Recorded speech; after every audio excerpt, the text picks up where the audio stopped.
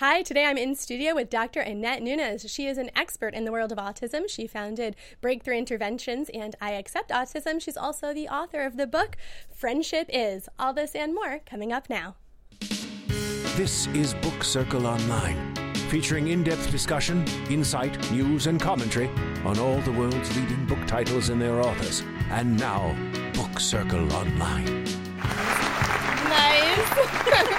I love the audience clapping. I do too. So nice. Thank you, everyone. Thank you. My favorite. Thank you for joining us today. I am Zoe Hewitt. You can find me on Twitter and Instagram at RealZoeHewitt. And sitting directly to my left is Dr. Annette Nunez, and you can find me on my website at www.iacceptautism.com, and my Twitter is at BT Interventions. Now, you are an expert in the world of autism. It's been about 22 years now that you've focused on it, which I find fascinating because 22 years ago, people weren't talking about autism in the same way. So what made you decide to focus on that specialty specifically? I actually studied at UCLA, and I took a course from Dr. Ivar Lovaas, who was the founder of Discrete Trial Training, the type of therapeutic approach I use.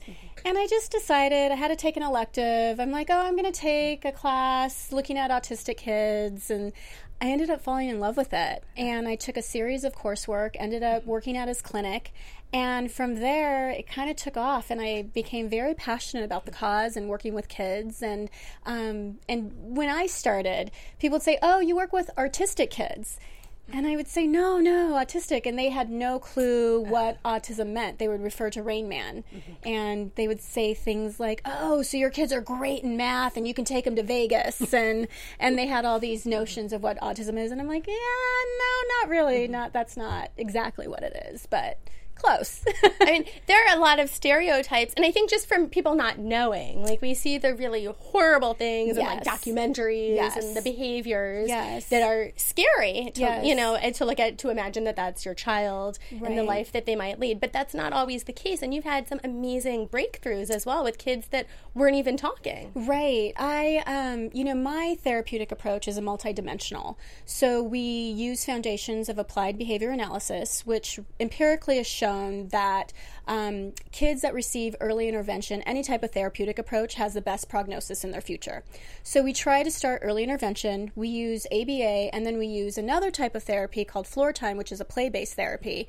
And we integrate the two and really work on not only academics, but social skills, getting the kid to talk, getting the kid life skills, dressing, eating, school skills, writing, even teaching them how to raise their hand when they know an answer to a question. So we really encompass every facet of life. And we're complex beings, so you need a therapeutic approach that targets it from all levels. And our success rate is pretty well. I mean, we have 90% of our clients in mainstream classrooms with little to no support. So I do speak very highly of our program, and our clients do stay with us from preschool all the way. We've had some go to college, so that's been very rewarding to see. And very different from what was expected 22 years ago or even 10 years ago. Right. And one of the things that I find online when I was looking around is that sometimes doctors will say, well, we can't really diagnose until much later, 3 years old, 5 years old. But then other articles have come out saying, no, you can see signs very early. So what has your experience been? So my experience, we've worked with a child as young as 5 months. And the sibling had autism, so, we know that there's a genetic component, so you do have a 50-50 shot of the next sibling having autism. So when we started noticing that he wasn't responding to his name, he wasn't babbling, he wasn't waving, imitating gestures like waving and clapping, we started doing some intervention with him. And by the time he reached 1 year old, he was doing well. And he never received a diagnosis of autism. So I always tell parents, if you find that something's off, trust your instinct, because your instinct is 99.9% correct that something is off. And if you can't find a doctor who's willing to diagnose or saying, oh, it's too young, still trust that instinct and seek professionals that will say, yeah, something is off. This is the type of therapy you'll need. Well, then what about when parents say, wait a minute, something's wrong, like my child's not responding, and then other parents say, oh, no, kids don't, Einstein didn't speak till he was 4. Right. I just really encourage people, if they think something's off, to really, it's so important to get a first and second and even third opinion, because studies have shown that if you can catch it early and start the intervention early, the prognosis for kids is much better. And we have clientele that we've started at age 1.5, 2, and they're fully going into kindergarten now, where you can't even tell that there's anything. They're entering kindergarten with no diagnosis at all. So, it's there, but the school doesn't know that they have a diagnosis. So, denial is a funny thing. And, I always say, if you're in denial, then autism doesn't magically go away. So it's better to address the issue when the child is young, as opposed to 5, 6, 7, when the behaviors are already ingrained. And that's when you start seeing some of that aggressive behavior, like headbanging and hitting your head and rocking and babbling nonsense. So...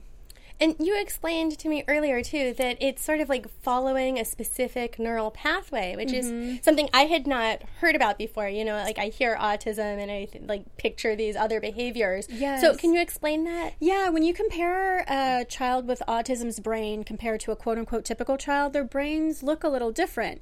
And part of it is the neurotransmitters don't prune like a typical child. So the pathways of interest, for example, if they're interested in cars or cartoons, those brain pathways get stronger and stronger and stronger, because it's almost like an obsessive compulsive thing.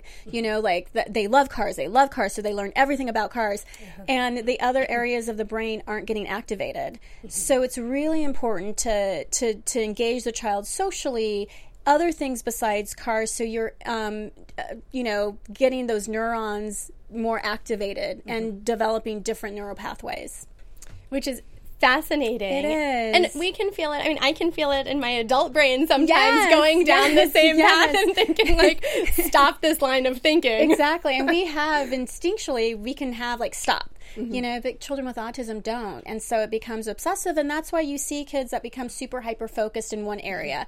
You'll see children with autism, some have amazing musical talent, or they're amazing artists, or they're really good in math, and you can take them to Vegas, because those neural pathways are so strong, and that's what they study. It's like studying, that of course one area of the brain is going to become stronger than the others. And we mentioned Einstein, and you said actually he was diagnosed with autism. Yeah, they think that Einstein did. And it's interesting because from what I've heard, rumor has it, is that his mom or his nanny, I don't remember which one, or his caretaker, actually had to write a routine down for him. He liked things written down, and he liked things, written, and he had to follow a routine. And if he didn't, supposedly he tantrumed and had outbursts. So, which is typical, right, of a child with autism needs a lot of structure. Needs a lot of structure. And so that's really important, but let's be real. Life isn't structured. So what the type of therapy we do is we don't use visual schedules. Some companies do. We don't. Because life is structured. And I get parents that say, yeah, sometimes I spontaneously want to take a trip, or sometimes I need to go to the store. So we really work on non-structuring therapy for kids, so they learn that anything can get thrown at them at any time, and they're okay. And they are okay. Right, which makes sense. You're right, because life is not structured. Sometimes things come up, even just you're running late in traffic, so you can't run an errand that you had expected to. Exactly. And you have to be able to be flexible. Roll with the punches. Yeah, and so we really work with our clients on flexibility. I'll show up late sometimes, and they're like, you're late. Yeah, I am. You're okay, though. Great. I'm here. Right. It's great. And so that flexible thinking is very hard for an autistic mind, because they like sameness. They like routine. And I'm a master at sabotaging stuff. So if a routine's happening, I'm great at thinking, how are we going to break this routine, and how are we going to sabotage it? So, and it helps. It really does help with the kids to become more flexible thinkers, if you will. Yeah, no, it sounds like it. And then I've always heard about then a spectrum of autism. Yes. Right. And so is it considered a sensory processing disorder? Or is that a subset of? That's a subset. So autism is a spectrum disorder, meaning you have kids on the lower end and have kids on the higher end, and then you have the kids in the middle.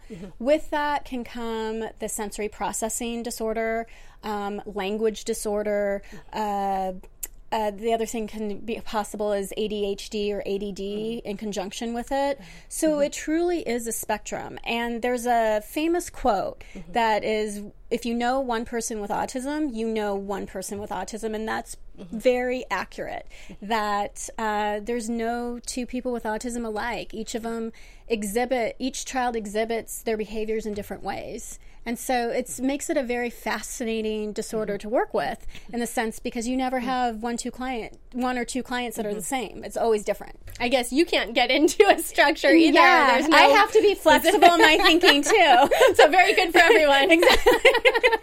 And then what about Asperger's? Is that part of the same family, or is that separate? I feel like I've heard more about Asperger's recently. Yeah, the DSM actually got rid of the diagnosis of Asperger's, but Asperger's, it's unfortunate because Asperger's is its own entity. And these clients, these individuals are very bright. They can articulate themselves. They're usually very, very, very articulate and smart. They struggle socially. However, when somebody's diagnosed with Asperger's, they're usually not diagnosed until they're older, sometimes 9, 10, sometimes even in their 20s, because it goes unnoticed, because they are so highly verbal and they are so highly articulate. But once again, sometimes they are obsessed with dinosaurs or space or music. And so I'm working with a client who's 16 who is fascinated with writing and women, and it's been very fascinating working with him, because he does kind of have a obsession with different things in life, and it's been very fun to work with him in that sense, and I can really get into his mind and understand what's going on with the disorder. So that's been fun. And so where is that line of having an interest that's quote unquote acceptable versus having an interest that is veering off into possible other diagnoses? So, when you meet somebody with autism, they'll talk about, let's say, for example, dinosaurs. Hi, do you know about dinosaurs? And they don't even care about your name. They don't care about anything about you. And they'll all of a sudden go into a conversation and say, I have 5 different dinosaurs. Do you know about the T-Rex? And the T-Rex is green. And they'll give you every single fact about every single dinosaur. And that's how you know that's not, usually there's a back and forth communication. So when you start noticing things are wrong, these kids start losing friends, because who wants to talk about dinosaurs all the time? I don't. Who wants to talk about Thomas the Train all the time? After age, 5, 6, it's kind of not cool. So these kids become hyper-focused on certain aspects or subjects, and that's what makes it, those are like the blaring red flags. And then when you try to change the subject, they'll bring it right back to dinosaurs, or they'll bring it right back to Thomas. And those are the things that are like, oh, okay, something's a little socially off.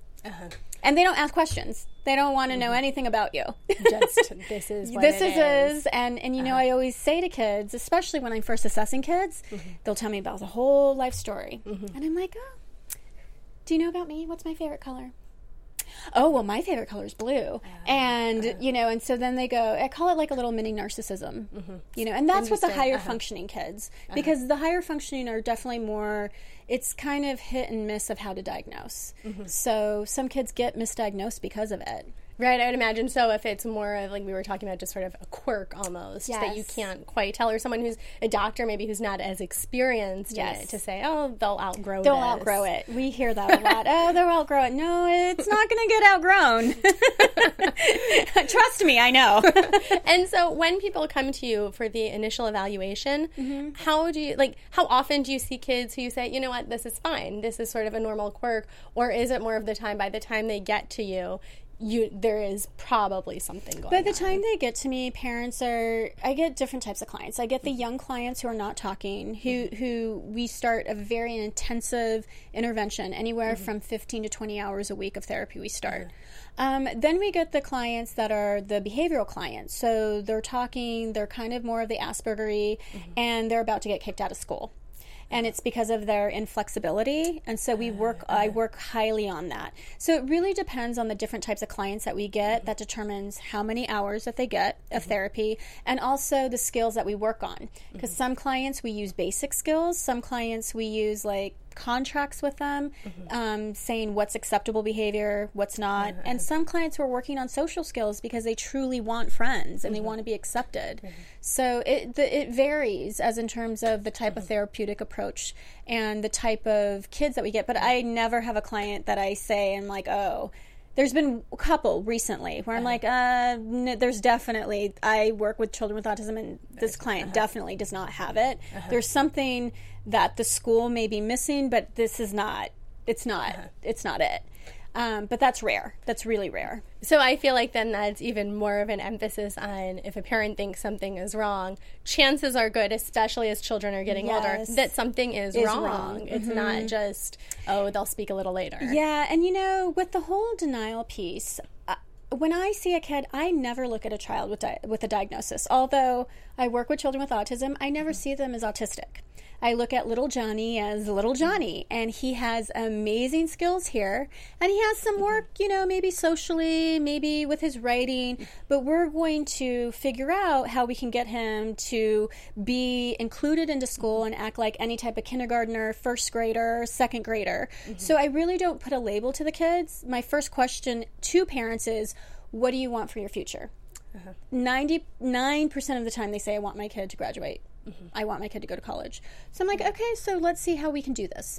We're going to get him there, and this is how, but you have to be on board. Right. And so I really, any client that starts with me, my goal is for them to graduate high school and to live independently. That's the goal for any kid that I work with. And so I kind of have a different approach. Although I do work with children with autism, I don't look at them as having autism. I look at them as any other child. And I think that's why the success is so great, because I do push my kids and make sure that they are successful. And not just assume this is where you are and you're stuck. Right. And that's an activity actually something similar to what's in your book. So just to explain the book, so it's a collection of drawings from kids from kindergarten through 6th grade.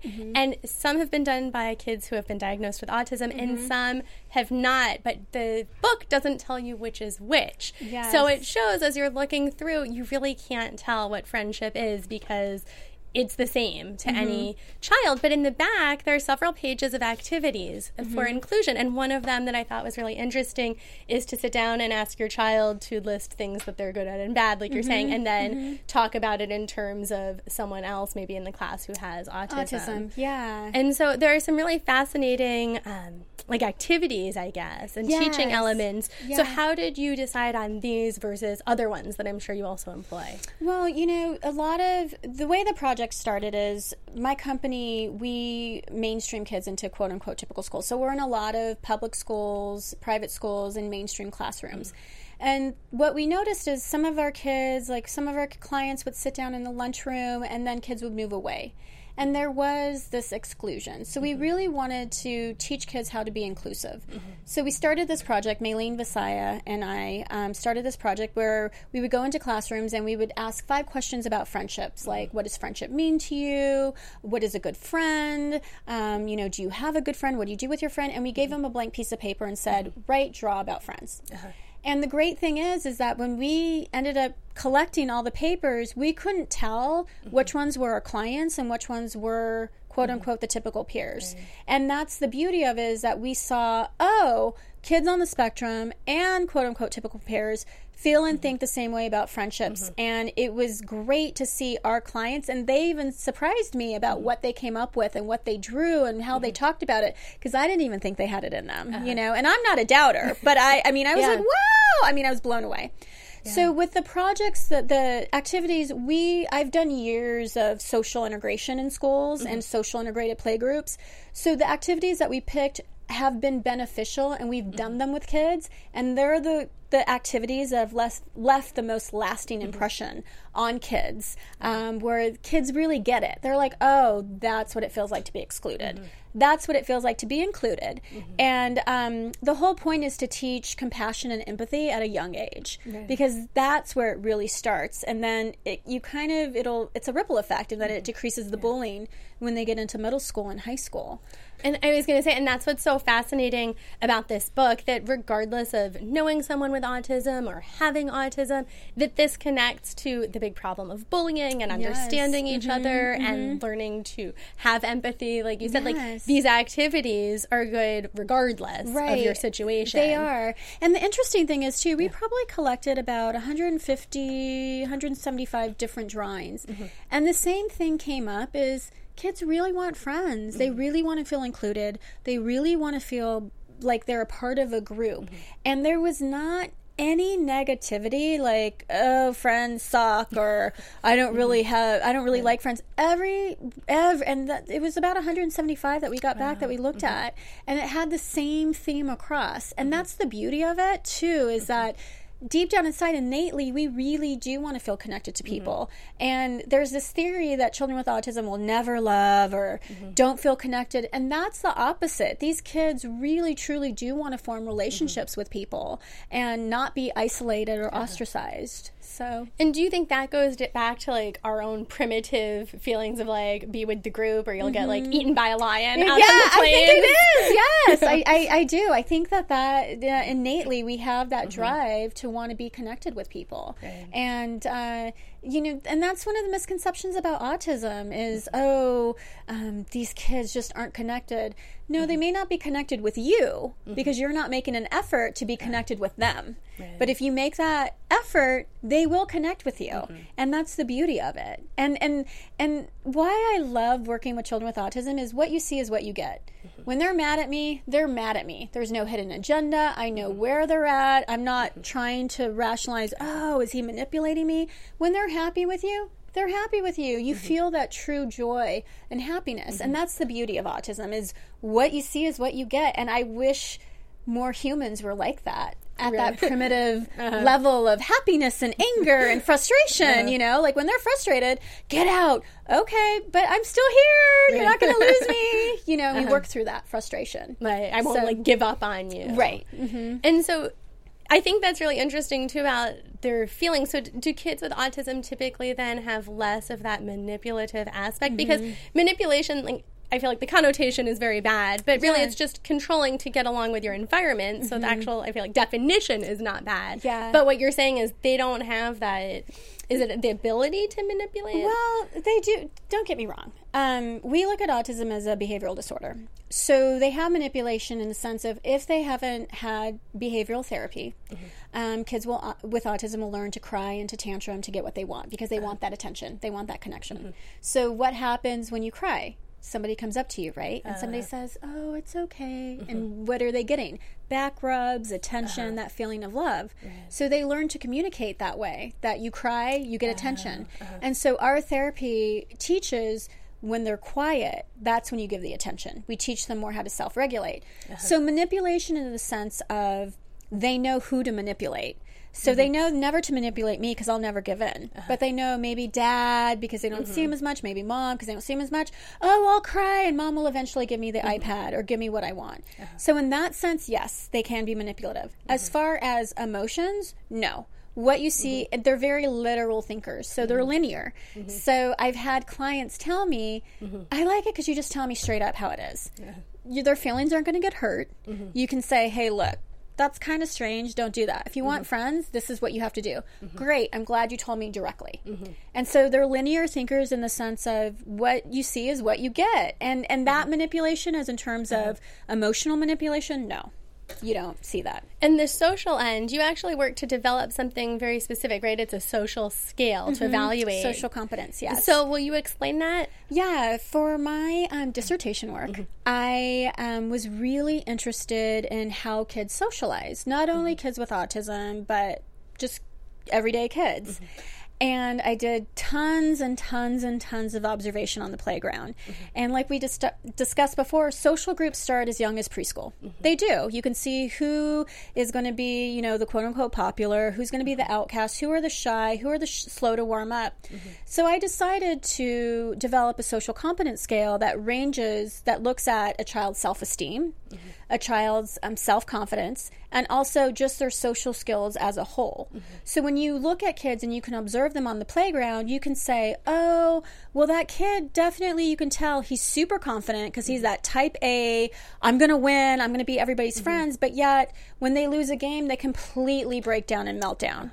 So they're not really completely socially competent, because a socially competent person can be flexible, but yet be a winner, but then also can be a loser, and be okay with it. Or you have those slow to warm up kids, that those kids never join into play. Well, they're lacking self-esteem because they don't feel confident to join a play group and to really interact. So pretty much it measures kids on the spectrum, but then also your regular everyday kids, those shy kids, the kids that have overconfidence, and we've developed a therapeutic approach. Well, not a therapeutic approach, just playground recess activities that help build on self-esteem, social skills, and self-confidence.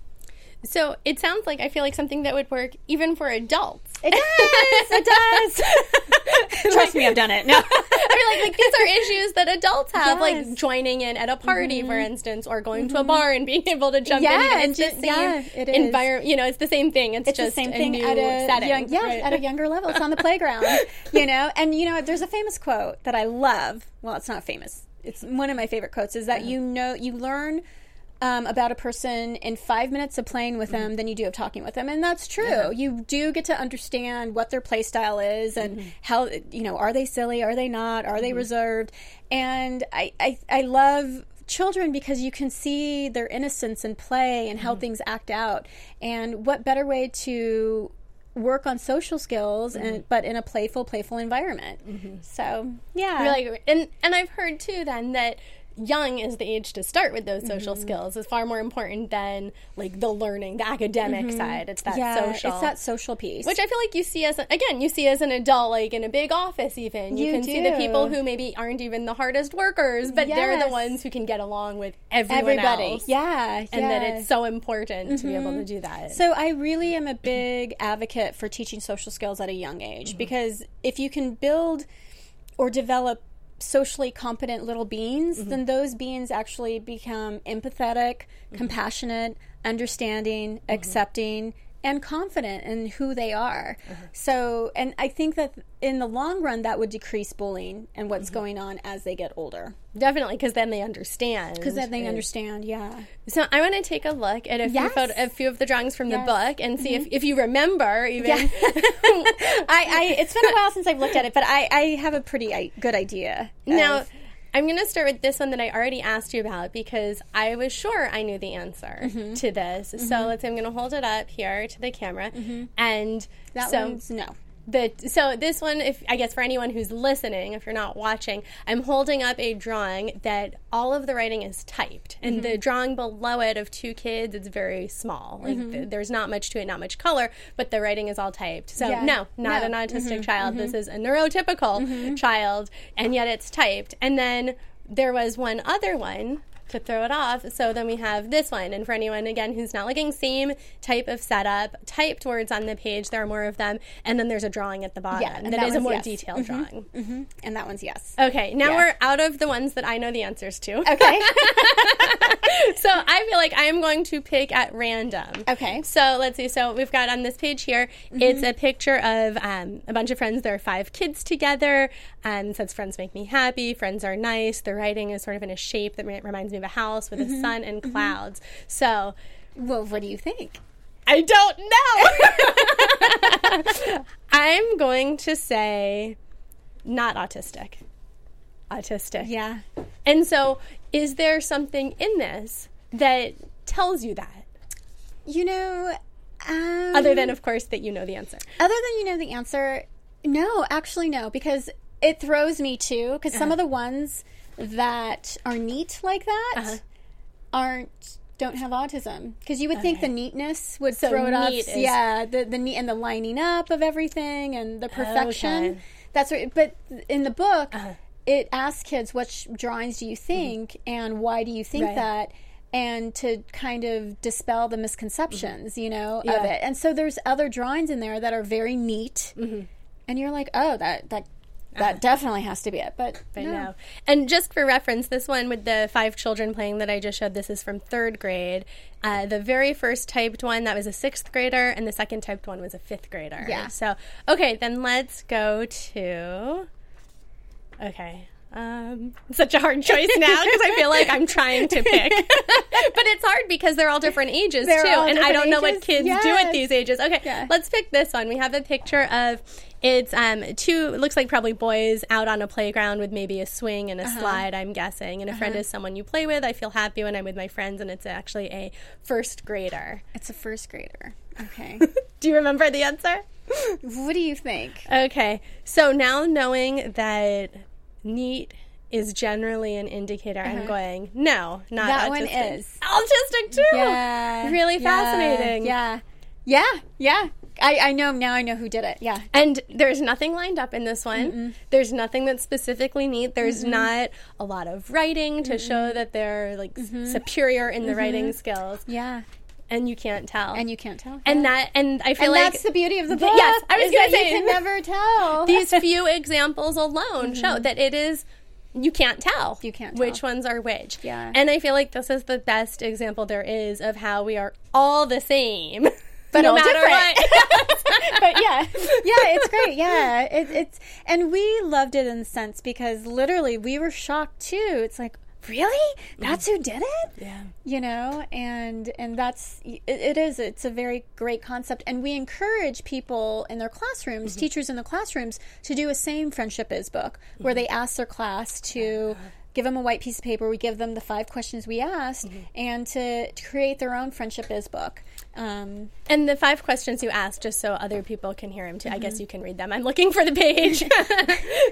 Here we go. So the following questions: what is a friend? How do friends make you feel? What do you do with your friends? And what does friendship mean to you? Yeah. And those were the questions. And those were the questions that we asked. Yeah. Okay, let's do one more then. Okay. I feel like I can get this one now. Okay, let's guess this one.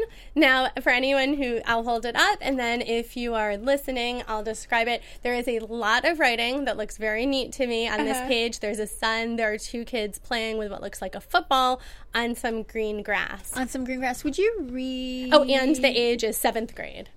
Okay, and the text says, friendship means to me that someone cares for you and helps you. Being a friend means that you're nice to the other friend. My friends make me feel good and not lonely. Friends invite me to do stuff when we can do it. I play football and kickball. Friends share stuff with me. I have a friend who is nice, who sits with me at lunch and hangs out with me. Sometimes me and my friends tell jokes to each other. So do you think yes or no? Autistic, yeah. I think. Okay. Yeah. And so, you ding, ding, ding. I know, I feel like finally. We need the clapping back. I know, we're cheering. What do I win? Out of, what was that, like 5 or 6? Yeah. I only guessed one. And it was only after you gave me the specific clues because to me, not knowing 7th graders, this is a typical amount of text that I would expect to see. Yeah. And that it doesn't just talk about being with one friend. Which is what I would guess. Yeah. So, very, very interesting. It is interesting. So now you have to go back and But I'm going to be wrong about all of them. Yeah, I'm going to get, like, pictures and text. Is this one? That's right. You have to tell me. My husband and I are now debating and arguing about this one. We need an answer. Well, Annette, thank you so much. This has been really fascinating. Yeah, well, thank you. I'm so glad you could be here. And remind everyone where they can find you on your website, social media. Website. They can find me. We're doing an I Accept campaign, so it's www.iacceptautism.com, and they can find me therapeutic-wise at btinterventions.com. And I'm Zoe Hewitt. You can find me at Real Zoe Hewitt on Twitter and Instagram. You can also find me on YouTube, Zoe Hewitt Hosting, where I do a weekly movie analysis show. I'm also on our sister station, AfterBuzz, for the Shark Tank panel, which I lead there on Monday evenings. Thank you so much for joining us for Book Circle Online. This has been fascinating. Yes. We'll see you next time. Bye-bye. From Managing Editor Jason Squamata, Executive Producers Maria Menounos, Phil Svitek, and Kevin Undergaro, we would like to thank you for tuning in to Book Circle Online. For more discussion, go to bookcircleonline.com. And if you have comments, questions, or book title suggestions, write us at info@bookcircleonline.com. I'm Sir Richard Wentworth, and this is Book Circle Online. BCO, join the circle.